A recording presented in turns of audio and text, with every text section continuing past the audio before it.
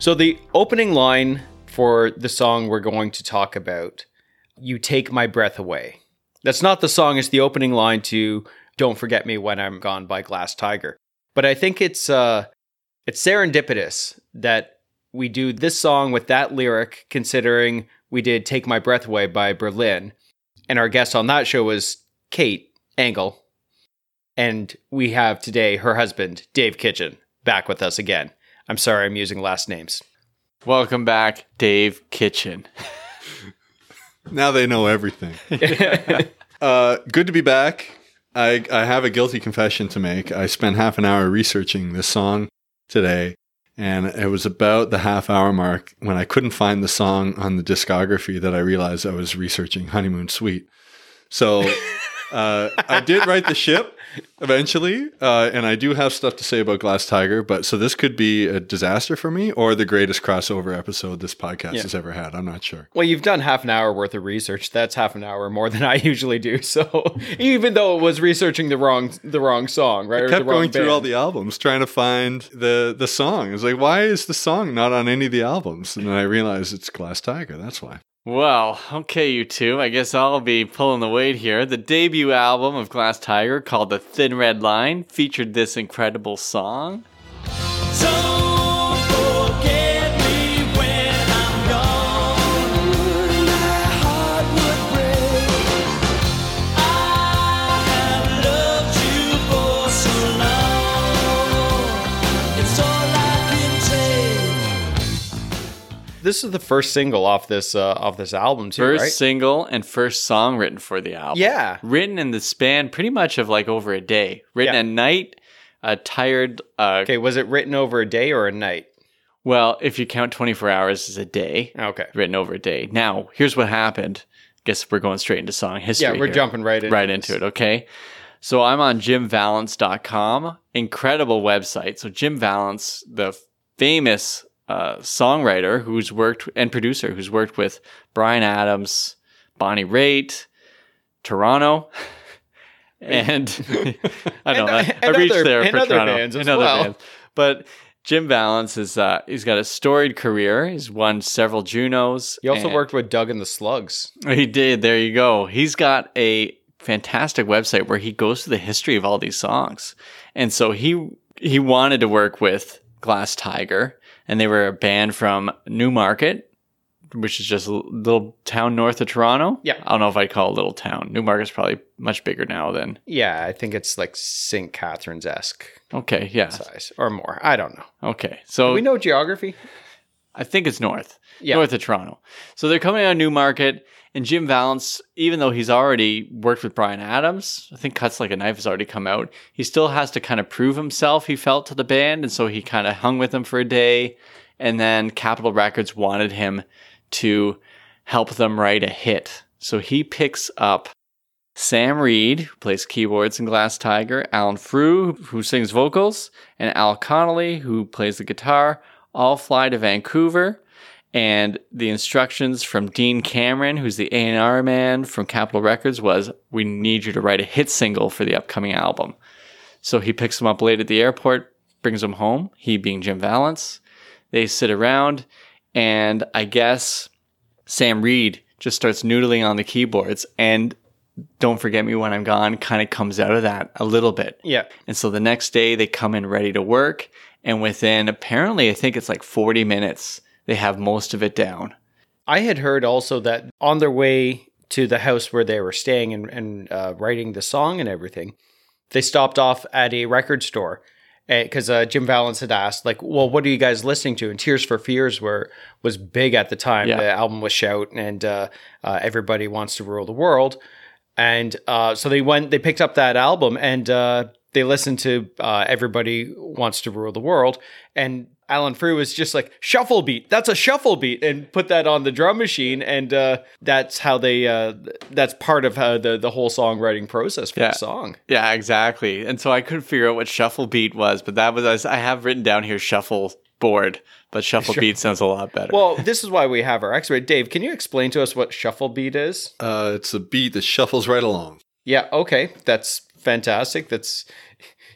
You're You're as well versed in musical theory as we are, I guess. I can tell you that Honeymoon Suite never used a shuffle beat. But I think it's connected to the bass line. So if you listen to the bass line in Everyone Wants to Rule the World, Yeah. there's a connection Yeah. to the Glass Okay. Tiger song. And so if you listen to them side by side, and I'll try to figure out 2 clips here that I'll play, you can kind of hear the inspiration. Would you say that if you played the song side by side, that the two bass lines are going for a walk together? Would that be accurate? Will Ferrell would agree. Yeah.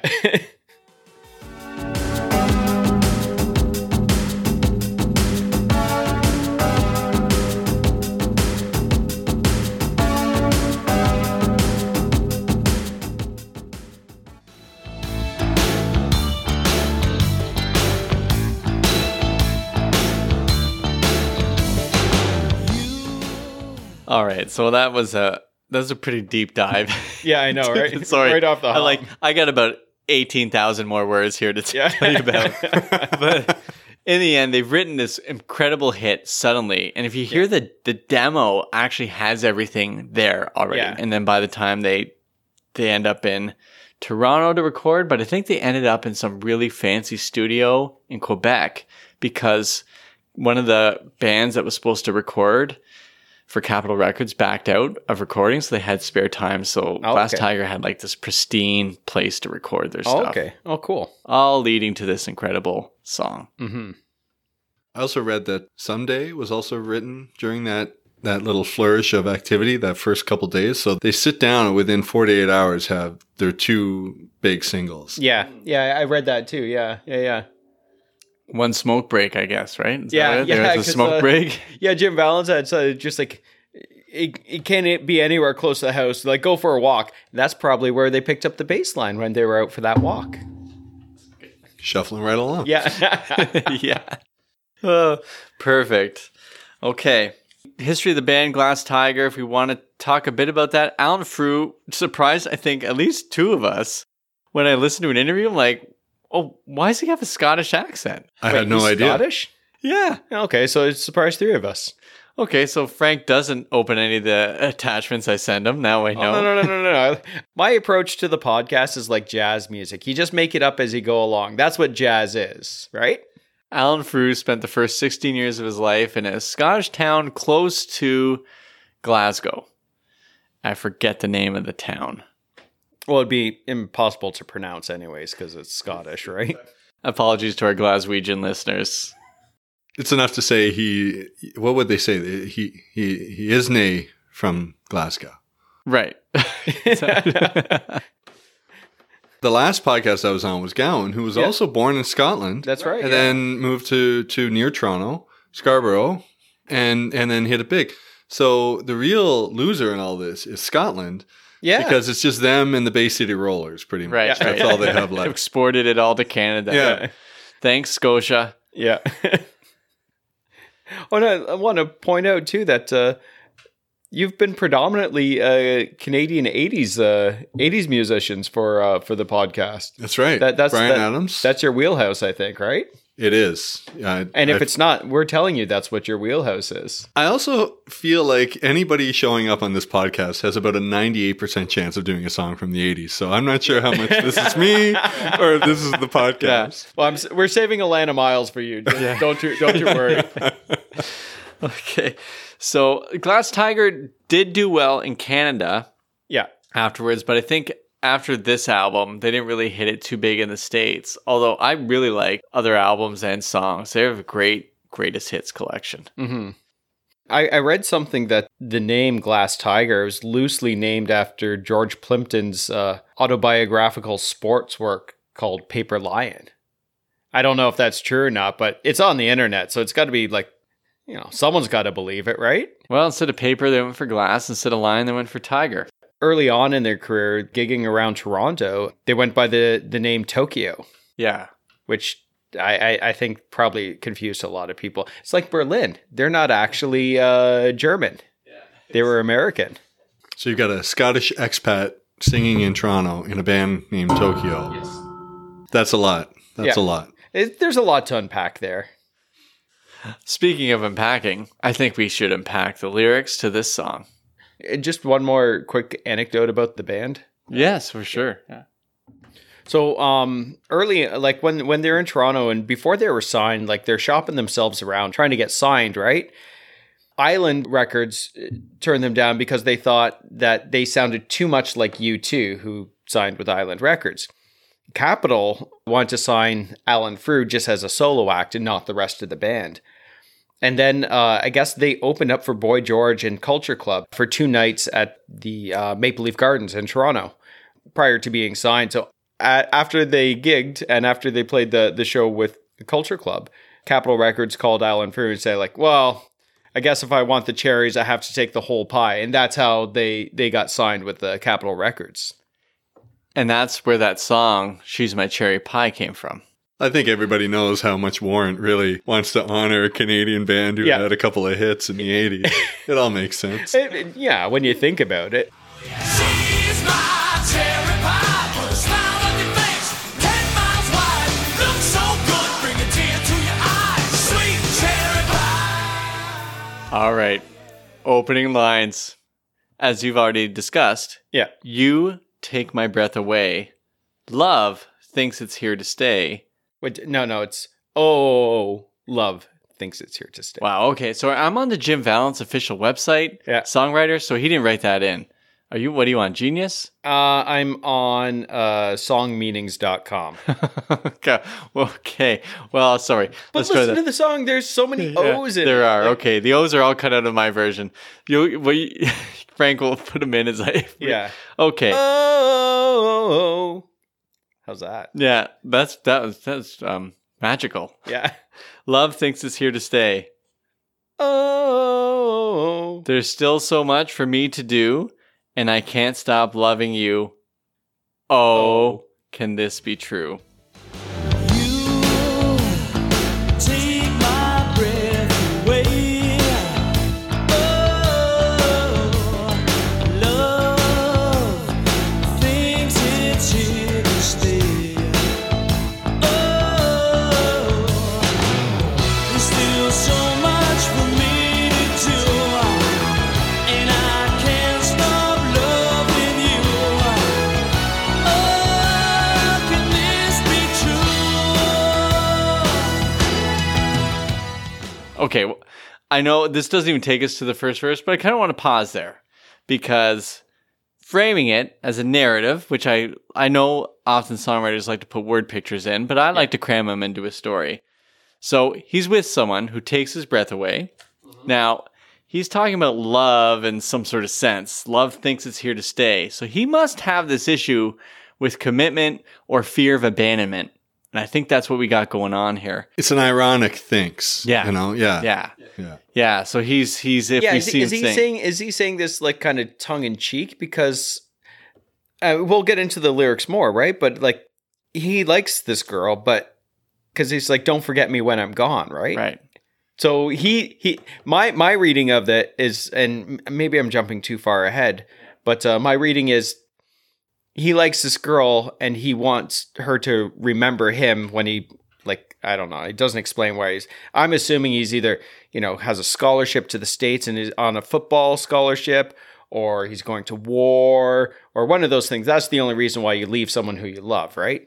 Or you move to Newmarket. Or you from Glasgow or whatever. Glass Tiger, Glasgow. Look at that. I know he's not from Glasgow, and Alan Frew's going to lose his mind. I know Scottish love their towns. Yeah. Because he's saying it with Rod Stewart in that song. Yeah, that's right. Yeah. Do you think the original band's name was actually Glass Cow?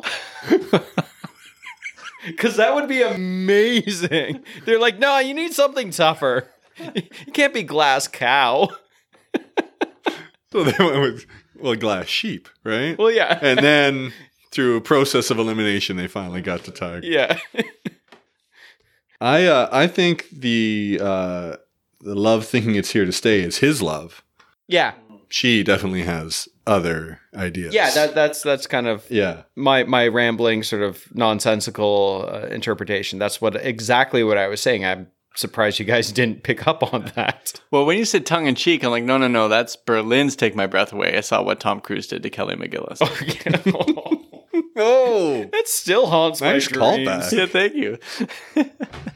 are we, now that we're at the year mark of the podcast, we're starting to get self-referential? Is that I what's think happening? so. I Or think so, yeah. I feel like I'm good. That's almost because I always write clean when I put this out up on iTunes or whatever, and I feel I'm getting a little PG-13, just like Top Gun 1 did. Yeah. Yeah, Little Blue, which was actually that whole scene was shot in blue light. Yeah, Did you see the new Top Gun, Kitch? It's amazing, I saw it right? opening Like- weekend. it's incredible. Yeah. I'm married to Kate Angle, for Well, goodness yeah, sake. Jesus. I had no choice. yeah, absolutely. Yeah. Such a good movie. It's great. Would have been better if Glass Tiger was in it, playing on the aircraft carrier. Exactly. I'm gonna get to the end of this first section.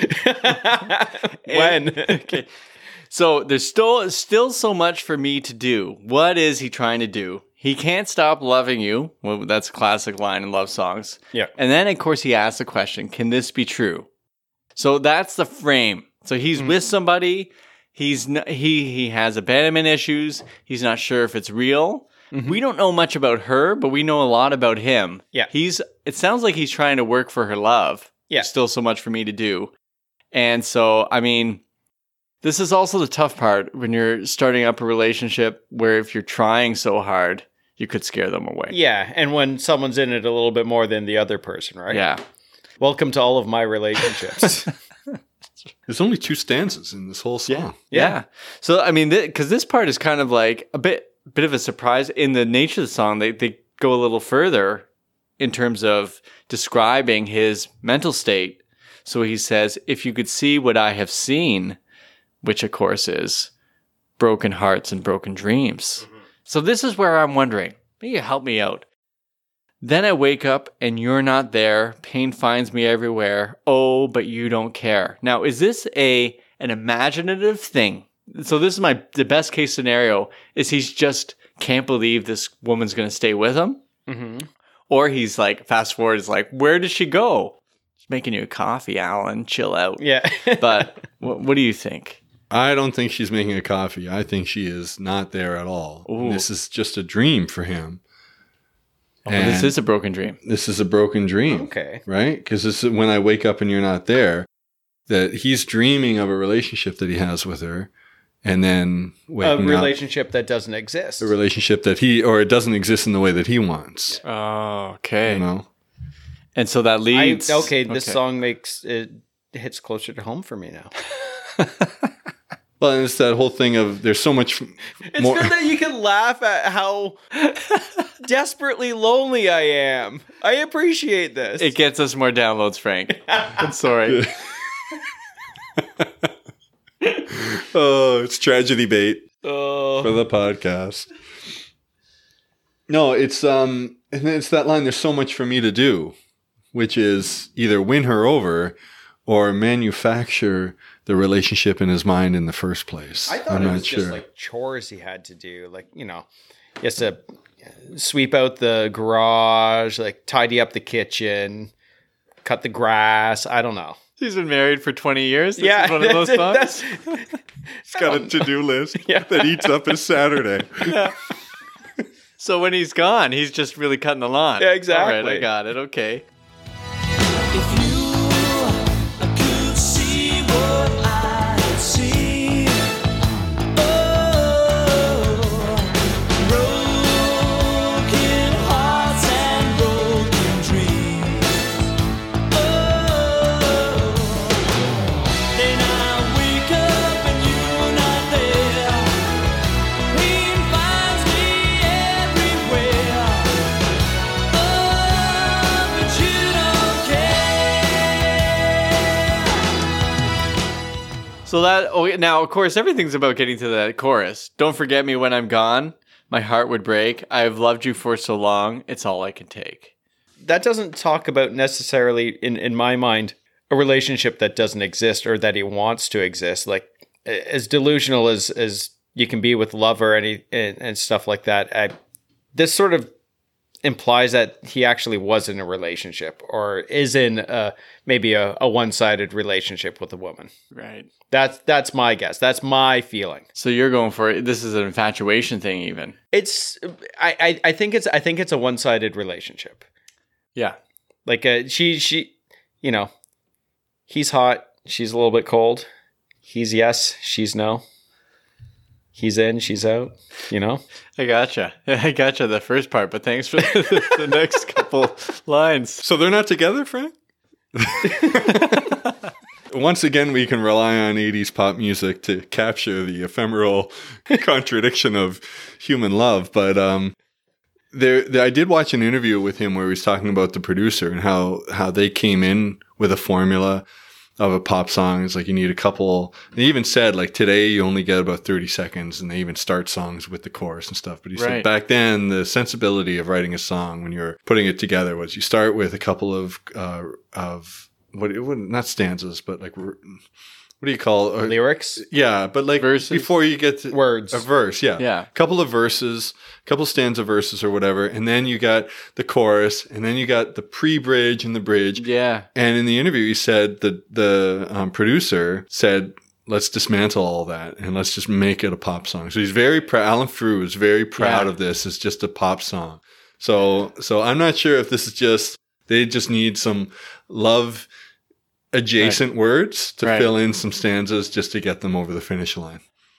Okay, well, all right, back to this. All right, I guess I'll be scrapping this page I have written here. Oh, no. I wrote an essay and everything. That makes the most sense, although I really like this. Yeah, but does it make sense? Because it was about the Honeymoon Suite song that Kitch is talking about. It's not even this song. True. Now, this could be, if we were going to cram it in, I could imagine a kid in high school who's been infatuated with a girl all year and gets like one date, but that's it. Oh, that lucky kid. This is a Bill Hauser autobiography. Isn't it? It is. It wasn't even a date. It wasn't even a date, but it was to me. Did you manufacture a date once with your newspaper competition? He's got a lot of work to do. Yeah. Okay, I did. Still so much work to do. Yeah. Yeah, there was. Yeah, okay. When I was school newspaper editor, I did put an insert in with Andrew Pandakis where we offered a dream date and people could enter into a contest, and then we rigged the contest. That was one of the most shameful moments when we pulled names out of the hat and we threw out. Oh, it was awful. Yeah. We threw out tickets. It was a. The great thing is you could have just pulled out a name and just said like whoever you wanted to go out with, and no one would have questioned you. That made perfect. This was a huge scandal back in grade 12. Yeah. When Weren't you right beside me? Why didn't you give me this advice? I was so green in my manipulative ways. Don't forget me when I'm gone. My heart will break. I have loved you for so long. It's all I can take. We've just basically covered the song in terms of the lyrics. They just kind of repeat from there. Yeah. But the song itself, like Kitch has said, it's not. It's the sound and it's those words, and they just keep repeating, and the music just kind of lifts you up. Even though there are like the kind of sad lyrics, the song is not sad. So joyous. No, it has horns. a poppy, bouncy feel to it, right? Like with that walking bass Oh line. my goodness, it's so good. And the and the keys, right? The programmed horns and everything just really drives it along. Yeah. But then towards the end of the song, special guest vocalist Bryan Adams comes in. This would be like Sylvester Stallone taking his cap, turning it around, going over the top. We're going full 80s. Oh, aren't totally. we? With Bryan Adams there, that gives it just that additional boost. The song is already incredible. Yeah. But that boost with Bryan Adams just sends it in the stratosphere. And it did kind of go in the stratosphere, at least hearing that Behind the Vinyl interview with Alan Frew and one of the other guys from Glass Tiger. Sorry, Glass Tiger. They said there's a sense it should have gone to number one, and that it was the number one selling single in America Yeah. It went number 2. So the way the Billboard would say, well, actually Janet Jackson had more, plays on this radio station. Yeah. And so there's a feeling of dirty pool. Yeah. I always feel that way when I come second too. Yeah. Oh, exactly. But the Bryan Adams portion of it. So what I love in the song is there's this amazing juxtaposition of these clean, crisp, like 80s pop vocals. And Bryan Adams comes in with his raspy sort of Bryan Adams voice. He may as well be Tom Waits, the way he sounds compared to like the Alan Frew at that moment, right? It's just like, here, Brian, chew on some gravel and sing these lyrics for us, because that's what it sounds like compared, like when you play them right next to each other. But it gives it, I don't know, it gives it a little bit of street cred. Am I right? You are right. Kitch, you got much on the history of this? Just that it was one of those freak accident kind of things where the producer of the album was the songwriter for Bryan Adams. So, isn't Jim, what's his last name? Valance. Jim Valance. His whole thing was he was looking to be a songwriter and looking for a vehicle, and he found it in Bryan Adams. And then I think this was one of the first albums that he ever produced. And anyway, the way Alan Frew describes it in one of those videos is that Jim Valance and Bryan Adams were just keeping in touch, and just one of those fortuitous things where, we're in the studio, come by. And he came by and did the lyrics. Much like the guy from Yes joined in on Lawrence Gallant. Yeah, that's right, yeah. Wow, again. Yeah. Hail Scotland. Hail Scotland. And apparently it was on, I was just looking before we got in here, it was like the night of the Junos, the year before, the big Junos for Glass Tiger. That I think Bryan Adams had won a bunch of awards and stuff, but Glass Tiger was there, and after the Junos, like the night of the Junos, that's when they actually did the recording. Yeah, okay, So that's I assume cool. they all go to parties, but Bryan Adams, to his credit, the guy works. Yeah. So he's at an award show, he's won a whole bunch of things. Instead of going to an after party, he goes to hang out with a band that hasn't even released their debut album, and then just puts down a couple vocals. Yeah. So he's a hero. Yeah. He's a national hero. And this is post summer of '69. So he's established and Well, he's yeah, it had was his in big 85. hits. Pardon me? It was in 85, yeah. Yeah. Which is after 69. Oh, I see what you're doing with the math. Yeah.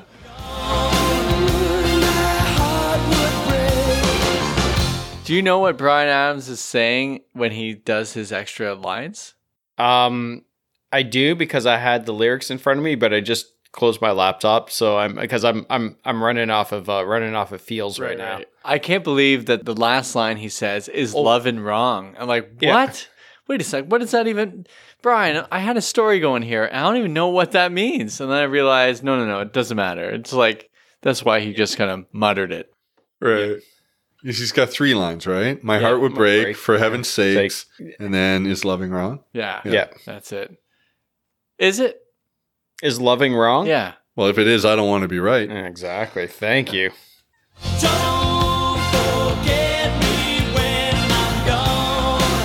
For heaven's sake, I have loved you for so long. Is loving wrong? What's your favorite part of the song? I don't know if it is. So much like a bridge, I'm not entirely certain what a key change is. I think a key change is, someone described it to me as the part of the song when everything is unlocked and locked because of the keys. So it's like a canal. Yes. Okay. But at the end, it just seems to be, and again, it just goes for a walk. It steps up. I don't know if the key changes. Maybe they are. If someone can call in It and feels tell us like it does. Yeah. So your But there's favorite like part... 5 of them. Yeah. Your favorite part is the last minute and a half of the song? Yeah. Okay. Yeah. My favorite part of the song is the last quarter of the song. Okay. Yes. Yeah. Don't forget me when I'm gone. For heaven's sake, I have loved you for so long. Is loving wrong?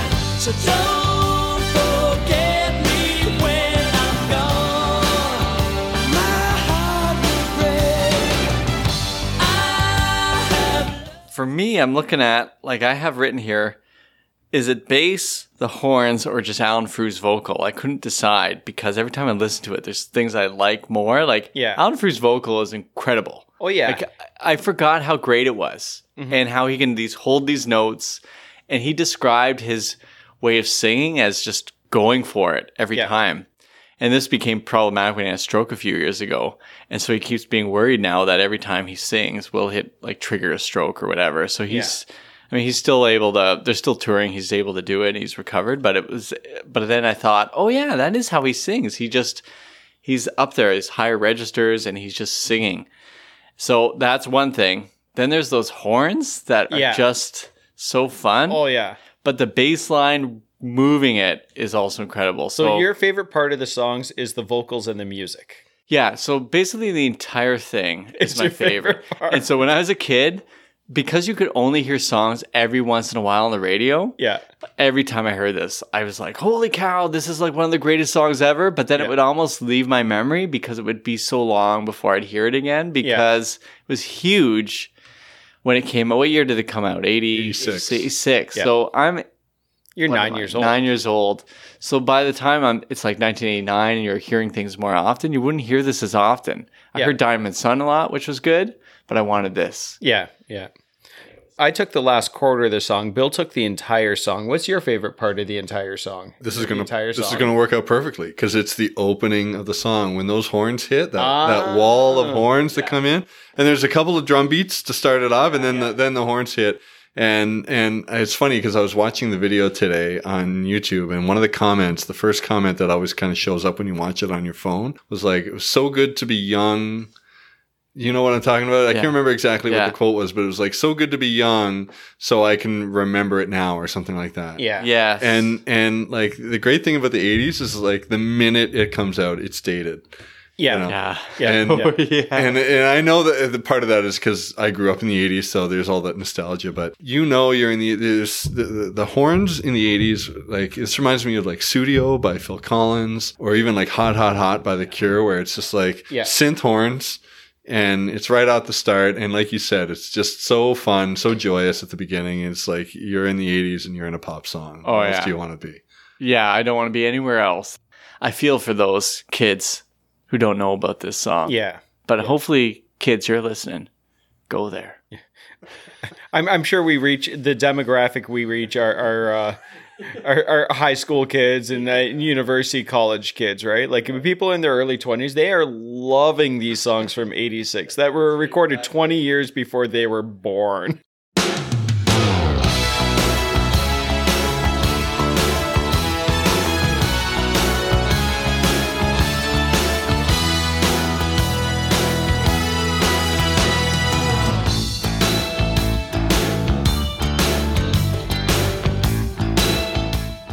We have to talk about this video. Yeah. Wait, which one? Exactly. We have to talk about the two videos. I didn't realize there was a US international version until a couple days ago. I only knew the Canadian. But so much of what we see in these two videos gives us a window into what Canadian music was like then. Yeah. Yep. The Canadian version is so like quintessentially 80s Canadian video. And the record label said, like, no, we need another version of this because what you did is too cutesy. And then they recorded the U.S. version, which the U.S. version, there's nothing really to it. Oh man, so the U.S. version has such an 80s feel in a way where they're out there doing a concert. And it's just them doing a concert, but they have moments where they freeze Alan Frew's face. And they don't finish this party singing. Yeah. It's just his face, and it feels like a bad home video to me when they do that. At one point in the US version, it's like he's sung so hard he needs to take off his jacket. He's got this tank top, high-end tank top. He's not like sex symbol tank top. It's just like, I got a tank top because I'm singing so hard. And there's a moment where Bryan Adams' voice comes on, and the bassist and guitarist both look up in the like where'd that sound come from? It was just this like, oh, come on, guys. They talked about the Canadian version being too cutesy, right? And we'll talk more about that video, which I think we can all three of us agree is the better video, correct? It's one of the greatest videos of all time. Oh yeah, absolutely. It looks like it's recorded in a church basement, and they're doing this performance. It's not as cutesy and vibrant as the Canadian one, but like they're just smiling and happy and bouncing and just like, well, what are you going for? Like, what else can you do with this song? I think the Canadian version, it's way more creative. Well, and it owns what it is, Yeah. right? Because the Canadian version, well, first of all, the American version also puts over that crowd sound too, to make it sound like it's like a huge concert, which you wouldn't get that sound from the amount of people that are in that video. Yeah, the 14 people in the crowd or whatever. Yeah. But the Canadian one is like almost set to be like from the 50s. It almost seems like, right? exactly. The poodle skirts or whatever, and when the people play the horns and they kind of jump left to right and stuff like that. And it's all kids in it. It's too, all right? kids. Yeah. It's Which so is kind great. of fun, right? It's so fun, and immediately just puts the song in its place. So all the talk that I was trying to push about, it's about a relationship, it's about this, and then when Kitsch said, no, this is crafted as a pop song. The video says, no, Kitsch is right. This is a pop song. Take a look at the kids. Yeah. They got horns. They're having fun. Also, I wonder if it's cheaper to put a lot of kids in your video. That you only have to pay them half the price. Right? Yeah. I watched an interview with the lead singer where he said that they ran into the guy who played the Bryan Adams part and said that he got some action from being in that role. So it's Are you serious? yeah. In that interview, the look on Alan Frew's face when the guy told him that, he's just like, let's not talk. And he's like, he couldn't figure out if it was when he was 11 or when he was later. And Alan Frew's just looking at him like, please stop talking. It's like...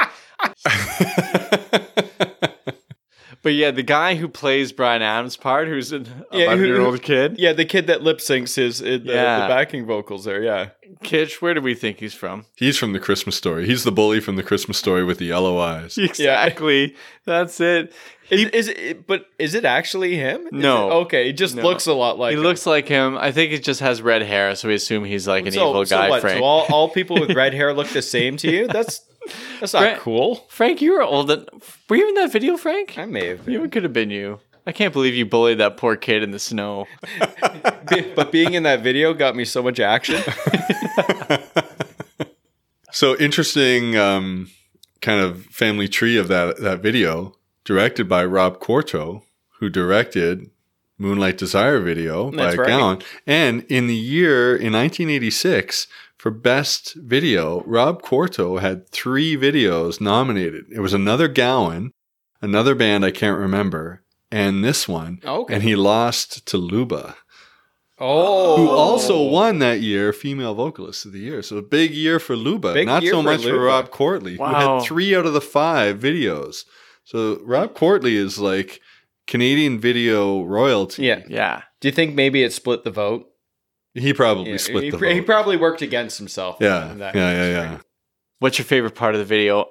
I got so many favorite parts of the video. One of my favorite parts of the video is when Alan Frew is the groom and you, the viewer, are the bride and they're guiding you up to marry him. Okay. Yeah. And the father of the bride is looking at you, and there's a moment where he kind of does a quick shake of his head, like, don't do it. It's almost, I can't tell if it's just a shake of his head or it's so funny because he's like, don't do it. Don't do it. I remember hearing a story of a person getting married and the father of the bride is just like, we can just not do this. It's just like, and all I could see was T minus 10 seconds. Yeah. You need in the shake of the head as he's going up, and then Alan Frew's doing his head nod and turns to one of the other members of the band to give him the ring. And it's just like, this feels like a Canadian sitcom. It's such a happy place for me. So funny that story that you told, that was almost the exact same thing that happened to my mother on her wedding day. My grandfather looked at her like before they went to the church and said, you don't have to do this if you don't want to.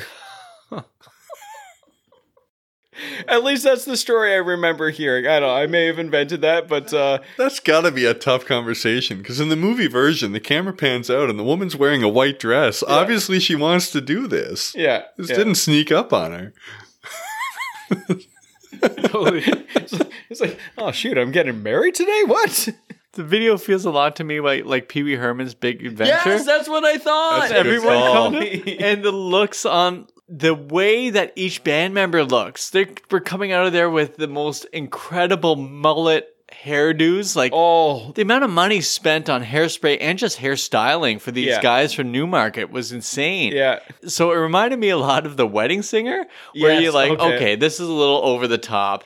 That Adam Sandler's band looks so ridiculous. And like, Yeah. these guys all look like they belong in Adam Sandler's band in The Wedding Singer. Yeah, oh, I know, right? It was incredible. And they're all taking it seriously, but also fun. Like, they Yeah. clearly are playing it up and hamming it up. Yeah. It is perfect. So, listeners outside of Canada, look for the Canadian version. You don't need to look far because it'll be in the show notes.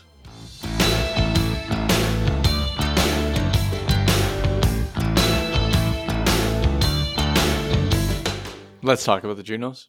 Yeah. Okay. I have no idea where you're going because I did Well, you less than half an okay. hour of research. All right. So let's talk about winners of the Junos. So in the 1986 Yep. Junos, Glass Tiger wins for Single of the Year. New Artist of the Year, is that right? No, and this is worth Okay, yeah, noting. this is okay. You're in the right Yeah. universe, Yeah. but they didn't call it New Artist of the Year because this is Canada. The best they can give you is Most Promising Artist of the Year. We'll give you 30% airtime, Yeah. and we'll give you the promise of something great. But this isn't LA. Yeah. This is Yeah. New York. We can't offer you anything but the promise of a good So time. Single of the Year, Most Promising Artist of the Year, Jim Valance wins Composer of the Year, and Group of the Year, of course, goes to Honeymoon Suite. Which I could talk about if we need to. We do. I was trying to figure. I was going through the album they released. Like, how did they pick Honeymoon Suite? I couldn't even hear a major hit on there. They released two albums in two, like one over 2 years, two albums. Wow. 86 and 80 or 85 and 86. So they're giving them points for just productivity. Well, guess. it's quantity, not quality. But I'm shocked. I mean, I guess the thing is, Glass Tiger wins all these awards. They're not going to give them all the awards. Yeah. But this was the number that's one because song. like Canada is very sort of they like to spread the love around as Yeah. much as they can, I guess. Well, and they're also reluctant when something makes it big. yeah. I talked about this in the Bryan Adams one too, but there's a schizophrenia about Canada where we love the attention, but then once we get it, Mm-hmm. we feel guilty about the attention. And then we don't want to reward those albums. Honeymoon Suite, by the way, had Feel It Again and What Does It Take? So they were coming in on their own steam that year as well. I don't like the implication that All they right. just kind of Yeah. got grandfathered in or something like that. Yeah. Well, I guess because when you have Don't Forget Me When I'm Gone and Someday, I mean, Yeah. sure. Nothing too huge. All recorded within a span of one day. Yeah. I don't know, for Frank, a day is 6 hours. For me, it's 24. Well, it depends on how much light there is during the day, right? Like when does the sun come up and when does it go down? Was it the Recorded in the Yukon. yeah? Yukon in the was summer. was it in winter or the summer? Like, come on, Bill. Let's. You're in the Yukon in the summer. You got 6 months to record that album. I'm very legalistic over Yeah, what exactly. constitutes a day and a night. All right, so Junos, that was a big. So Honeymoon Suite, way to go! You took out Glass Tiger, Yeah. the Group of the Year. The interesting thing is that because they were the most promising group, they weren't even up for Group of the Year Oh, that year. okay. It was Who is that? so Honeymoon Suite won, and this is actually one of the rare times where these bands are recognizable. The other nominees that year were Loverboy, Platinum Blonde, Rush, and Triumph. Oh, wow. So Those are some heavy hitters. some notable Canadian acts, but yeah, I guess because they were the new group, they didn't get in with the rest. Yeah. They're still in their sort of hazing period. All right, categories. Let's see. All right, should we go start right away with mixtape? Do you want to talk? Do you about have a mixtape or have you I created got anything? I got Studio and Hot Hot Hot by Perfect. There we go. We got two. Okay. So my mixtape was based on my understanding of the song, which may or may not be correct. So this mixtape may or may not make sense. What do you have? Okay. I went for like fun horns type songs. I was Oh, going to say okay. horny, but then I was thinking of That could- that's a different thing. we have a Okay. horny mix. Yeah. Yeah. This is a You're- horny mix. Yeah. So we got Wake Me Up Before You Go, Oh, okay. Something About You, Level 42, Oh, okay. which sounds a lot like Tears for Fears, Mhm. which is going to be my last song because I only went with 4. Okay, so you already told. Yeah, that's the 4th, but the 3rd one's going to be Venus by Bananarama. Oh, because I wanted nice. it in there and it's fun. And then Yeah. Everybody Wants to Rule the World because it inspired it. That's my 4. But the first song is Don't Forget Me When I'm Gone, which Yeah. you will see in the show notes when you click Yes. on the mixtape. Yeah. So my mixtape was based on songs of how do I say this? Me So Horny. Me. These songs are songs about like relationships that you miss someone and you want them back. So that was my understanding of the song. Right? It's like, don't forget me when I'm gone, like because we're gone, blah blah blah. Right. So, Miss You Like Crazy, Natalie Cole. Missing You, Steve Perry. Always, John Bon Jovi. Better Together, Jack Johnson. Goodbye My Lover, James Blunt. Will not be on that mixtape. Wow. Will not be on that wow, mixtape. okay. All right. Just because that song's terrible. But anyways. Somewhere Out There, Yeah. Linda Ronstadt and James Ingram. And then finishing with Missing by Everything But the Girl. Ooh, good. I don't want to be that guy. But you're going to be that guy. Yeah, yeah. Did Steve You're going to put James Blunt on this mixtape, No. aren't you? Did Steve Perry sing Missing You? Or are you thinking John Waite? No, there's 2. You don't like the John Waite Missing You? I like the John Waite Missing You. Listen to the Steve Perry version. My goodness, it has all the feels. It swells with emotion. And for the listeners at home who can't see what's going on right now, Frank has produced a pad of paper with the songs on it. So I'm starting to think that his half hour of research was more like about 10 minutes. Because this is the only thing I've seen Frank read all evening.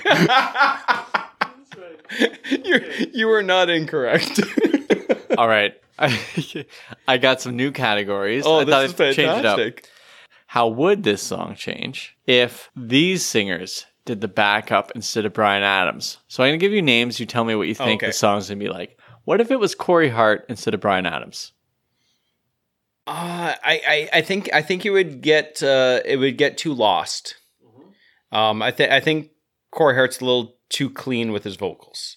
For what I mean, when you listen to the song and that backing vocal, like you hear that Bryan Adams, and because there is that difference, right? I think Corey Hart would be too same to Alan Frew. Do you think with Bryan Adams' sandpapery voice that leads to a much smoother Alan Frew? Yes. So you need Bryan Adams Yeah. to prove that Alan Frew is a Yeah. good singer. I think Corey Hart would maintain. I think he'd bring his own gravelly sunglasses at night vibe to it. All right, okay. Kitch is saying Corey Hart's going to hold it. You're saying not quite. I think there needs to be more gravel. difference. Okay. Right? All right, here's another one. I like this one. Michael Bolton? No, oh, shoot, that's the 4th one. But I Oh, guess sure. Sorry. should we I'm jumping all the right, gun. Frank. Well, we'll just save it Yeah. for the end. Okay. This one, Glass Tiger toured internationally. After they toured with Journey, they toured with this singer. I think this singer could do a killer backup. Mhm. Tina Turner. Oh, yes. Yeah. Oh, The female wow. Bryan Adams. Oh, yeah. I think Yeah. Tina Turner doing this would be a fantastic greatest hits collection. I don't think she ever did it. Tina Turner's could still do it. Yeah. Yeah.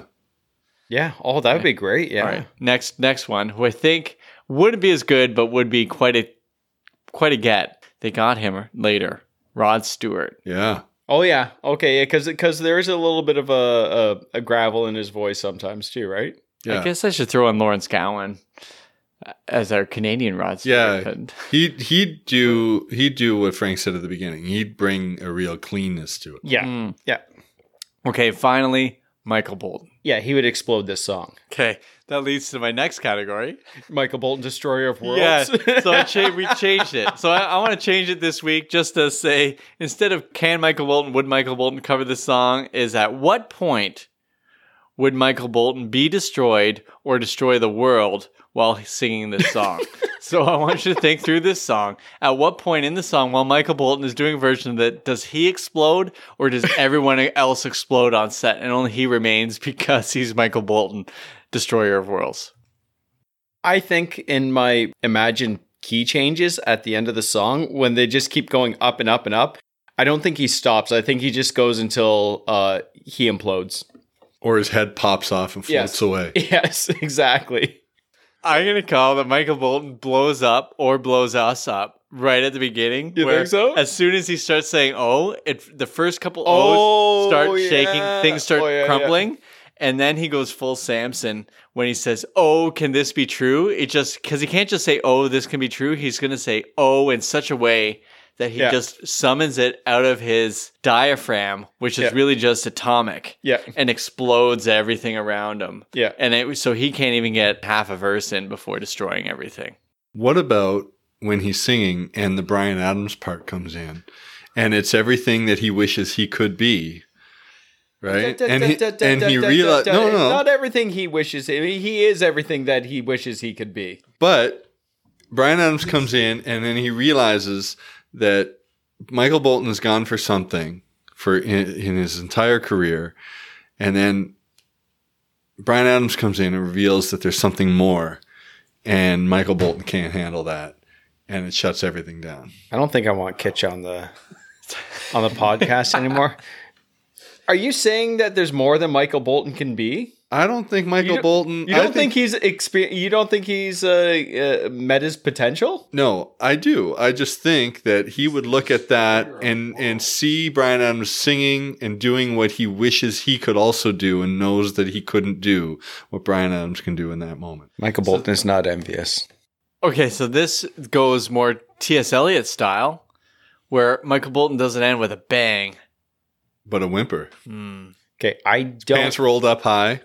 Oh, Mermaid's not singing his name. Mermaids are not singing his name. They forgot him when he was gone. Yeah.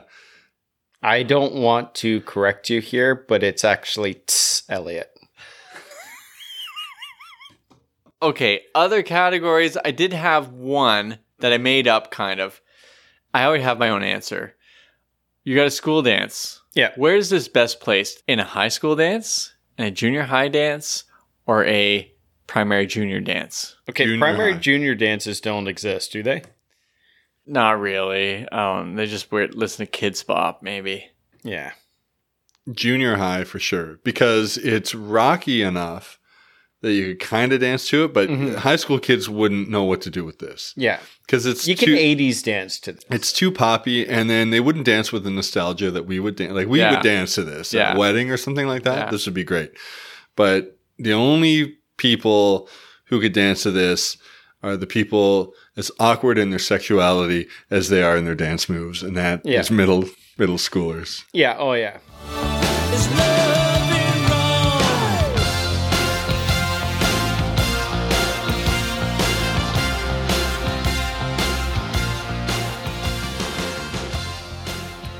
Thanks once again to Dave Kitchen for bringing his expertise and style to this podcast. I like a year into this whole podcast that we're finally comfortable with using last names. What's your last name? Well, it's Costner, Kevin Costner. Damn it! Do you know how many times I go to Starbucks and what's your name? Kevin Costner, and they just write it down. They don't know who I'm talking about. It's so terrible. Like, oh, people don't understand. I'm glad Kevin Frank Costner is willing to finally say his name. So yeah, thanks Kitch for coming back a seventh time. Seventh time. So this has been fantastic. It's my pleasure to help out with all the honeymoon suite information. And we even touched on Glass Tiger for a bit. Yeah, a little bit, right? So Kitch, thank you so much. We want to thank all the listeners who have been with us on this journey. You know, after these podcasts are done and you guys have finished listening, don't forget us when we're gone.